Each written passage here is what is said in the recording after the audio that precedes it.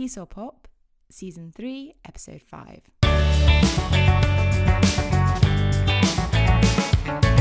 Hello and welcome to TESOL Pop. My name is Laura and joining me today to talk about creative writing is author and teacher Gerard Gravenstein. Gerard worked in advertising and public relations before moving to China in 2013 to teach ESL. He has taught university students and adults in Shanghai and is currently an English humanities and art teacher at an international school in Shenzhen. Welcome to the show, Gerard.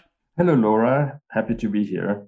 In today's episode, we're going to talk about the different types of creative writing tasks Gerard has tried in his classes and how he supports learners in preparing for a writing task. We are also going to talk about how creative writing can fit into the wider context of a lesson or a series of lessons, as well as what we can do after a writing task to further engage learners in the process. Starting from the top then, what type of creative writing task can we try in our ESL classes? Really depending on our students, our learners, whether they are high school students or university students or housewives, we can change the activity a lot. And we can do anything from short story writing in a longer format to shorter things like just a little paragraph, a creative idea, little stories. And we can do poetry and we can use song lyrics. There's just such a variety of material that we can use and ideas that we can use to get the students going and to get them using the language in a creative way. So really, the sky's the limit.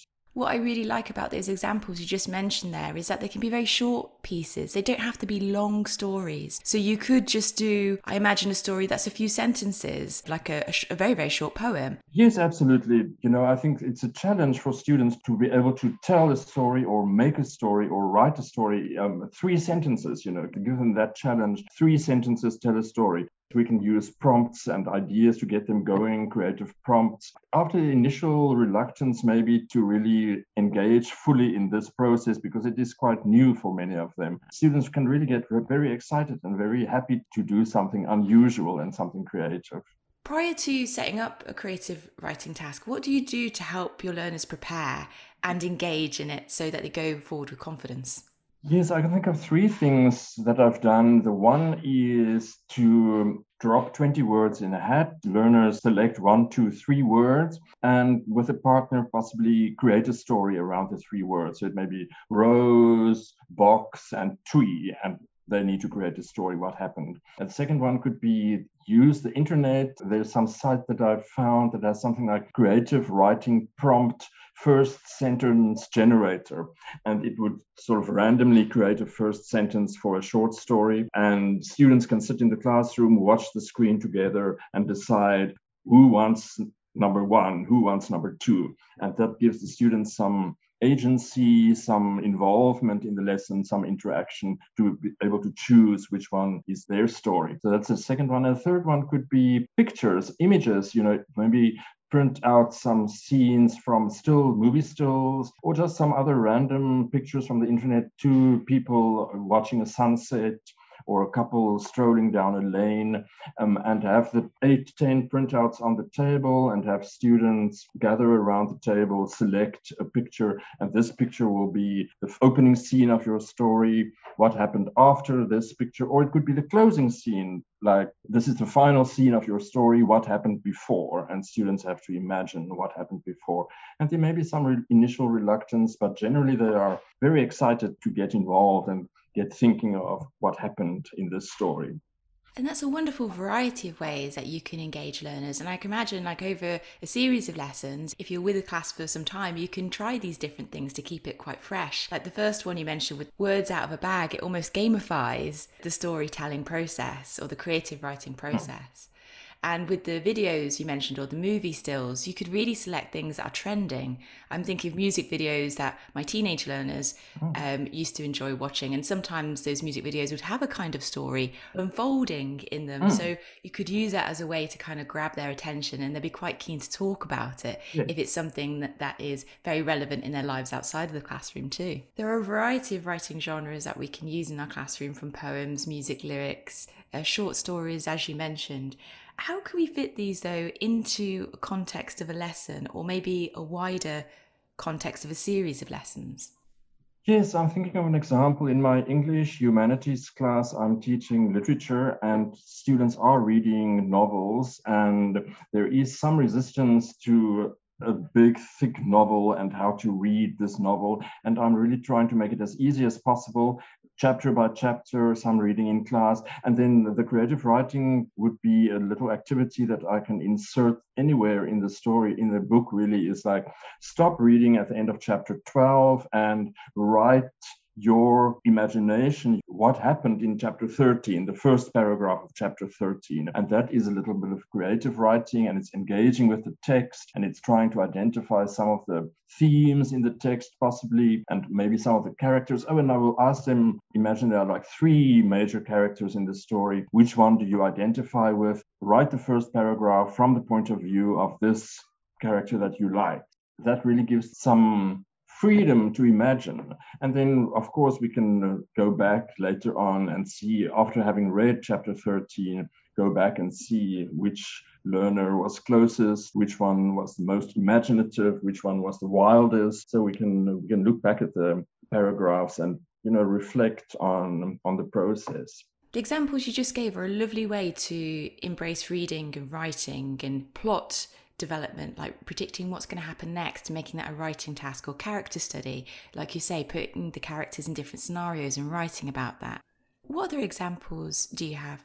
As we try to keep our lessons fresh and topical, I remember a Halloween lesson that we did with Halloween vocabulary, and how I encouraged the student, or asked the students to write a poem, a Halloween poem, using some of the Halloween vocabulary. And I helped them with the structure of a poem, something like, give them a little prompt. The first line should be, I see. The second line should be, I hear. And the third line, I feel, or the third part of the poem. So it's like see, hear, feel. And it's about Halloween and eerie and dark and mysterious and ghosts and so on. And the students really got into that activity and wrote wonderful little poems, which they shared on Teams, so the whole class could see the poems, and students gave each other little likes, the little icons in the Teams, like, love, thumbs up. So they were interacting with each other's poems. And then after the class, I printed them out and I put them on a bulletin board in the school, and the students were surprised to see their poems on the wall, and they were proud and happy. And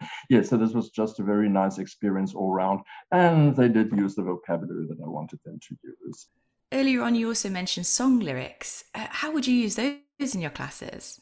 Yes, so as part of the humanities, I do have to teach some poetry, and there's a lot of resistance always when students encounter poetry. And I try to open it up a little bit and comparing poetry to songs. And recently I did an example of a Troye Sivan song, and I used a Scottish poem about strawberries, and the poem and the song lyrics next to each other, and the students were able to compare the two and then write their little third, and they could choose whether they wanted to write a song or a poem on, I think, their favorite fruit. Yes, because it was strawberries. And then I asked them to write a poem or a song about fruit. So, and this was homework. So this was when you see students for a second time, or regularly, you can do something like that, where you do something in class, compare and contrast song and poem. And then as the homework, do a little bit of creative writing and come back next time and share. It's lovely that you gave the students a choice as well and gave them a bit of autonomy, whether they wanted to try a poem or continuation of the song. How did the learners respond to that? Did you find that they leaned towards one or the other, or was there quite a variety? Yes, absolutely. That was so interesting to see. Some of them chose poems and, came up with some really profound lyrics for 16 or 17-year-olds. Some preferred songs. They really got the idea of the difference between poetry and song lyrics, and the similarities and the differences. So that was very interesting for all of us. You've described how you engage learners in the thinking process, the writing process. What about afterwards? So learners have got their first draft and you want them to work a bit on developing their writing through editing. How do you do that? 2 ways. The one is for the teacher to just go home and mark everything, and that is the long way, and that is the way that I would not prefer to do it, especially with longer form writing. But I think something that works really well, again, is Teams. If students publish their work on Teams and I assign them, choose one other student's work, or I will basically tell them which students' work they need to check, and give them a little checklist. Okay, today we want to focus on verbs. So I just want you to check the verbs. Are they all in the right time, the right tense. Give students the task to check each other's work and give them a little bit of guideline, and then give feedback to each other on their work. And that I find is quite empowering. Sometimes I will ask them to do it anonymously, so that they don't know whose work they are critiquing or who's doing the criticizing or the editing. So yeah, do it anonymously just to protect the students' integrity maybe a little bit. The example you gave there is a lovely example to engage learners in talking to each other about their work and supporting each other in the editing process through peer support. I've also tried giving learners checklists for a similar activity, or for individual self-reflection, I've given them checklists. One thing that you really mentioned that reminded me about these checklists and when they work successfully is to be very focused on what you're asking learners to check.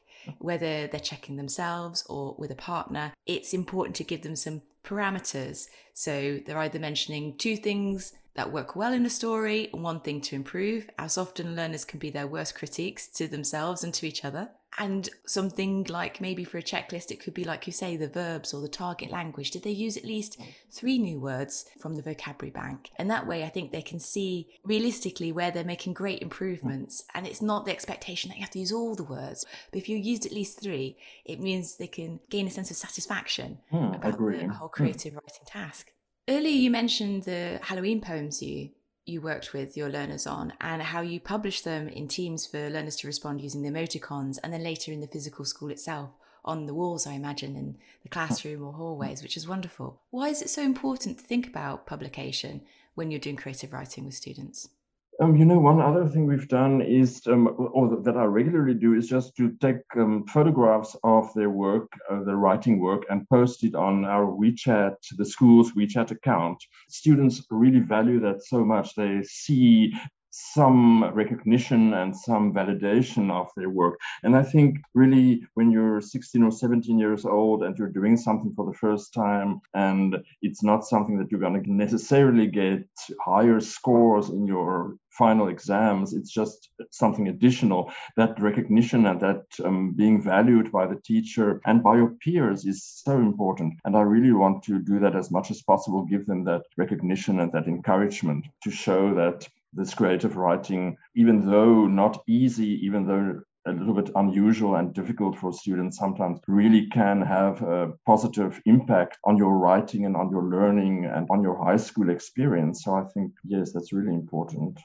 I wonder, now that you've been with your students for over a term now, and you may have tried a few different creative tasks with them with the publication as well, has their attitudes changed at all over the past 6 months towards creative writing? Oh, definitely. They've become so much more open and receptive to ideas, to these ideas, so much more willing to experiment. And I keep telling them that old Diaghilev quote of astonish me, don't bore me, just surprise me. Think of something interesting to happen, not something boring. And they've really risen to this challenge. I've seen aliens and spaceships and monsters and wonderful, incredible love stories, and so really, the sky's the limit. That's really so wonderful to see. They are really opening up a lot, and that's really wonderful. And really, the one last thing I can add is that I often remind them, in creative writing, there's no wrong answer. You can experiment. You can try new things. You can be wrong. Maybe I will check the grammar, maybe I will check the vocabulary, but the idea can never be wrong. So go crazy, do something interesting. And that's a lovely, lovely line to finish on. I think that's a wonderful thing to tell our students and also the teachers who listen to. Thank you so much, Gerard. Thank you for your time today and sharing such a wonderful topic. I think it's so inspiring to bring these creative writing and the arts into the classroom. So thank you so much. Thank you so much, Laura. I was so happy to be here. If you have a question or a topic that you'd like to pitch for the podcast, then you can contact us via the website, teaselpop.com. And finally, if you love what we do at TESOL Pop, then please subscribe to the podcast on Apple or Spotify. Write a review on these sites or on Facebook and share the content with your teaching community.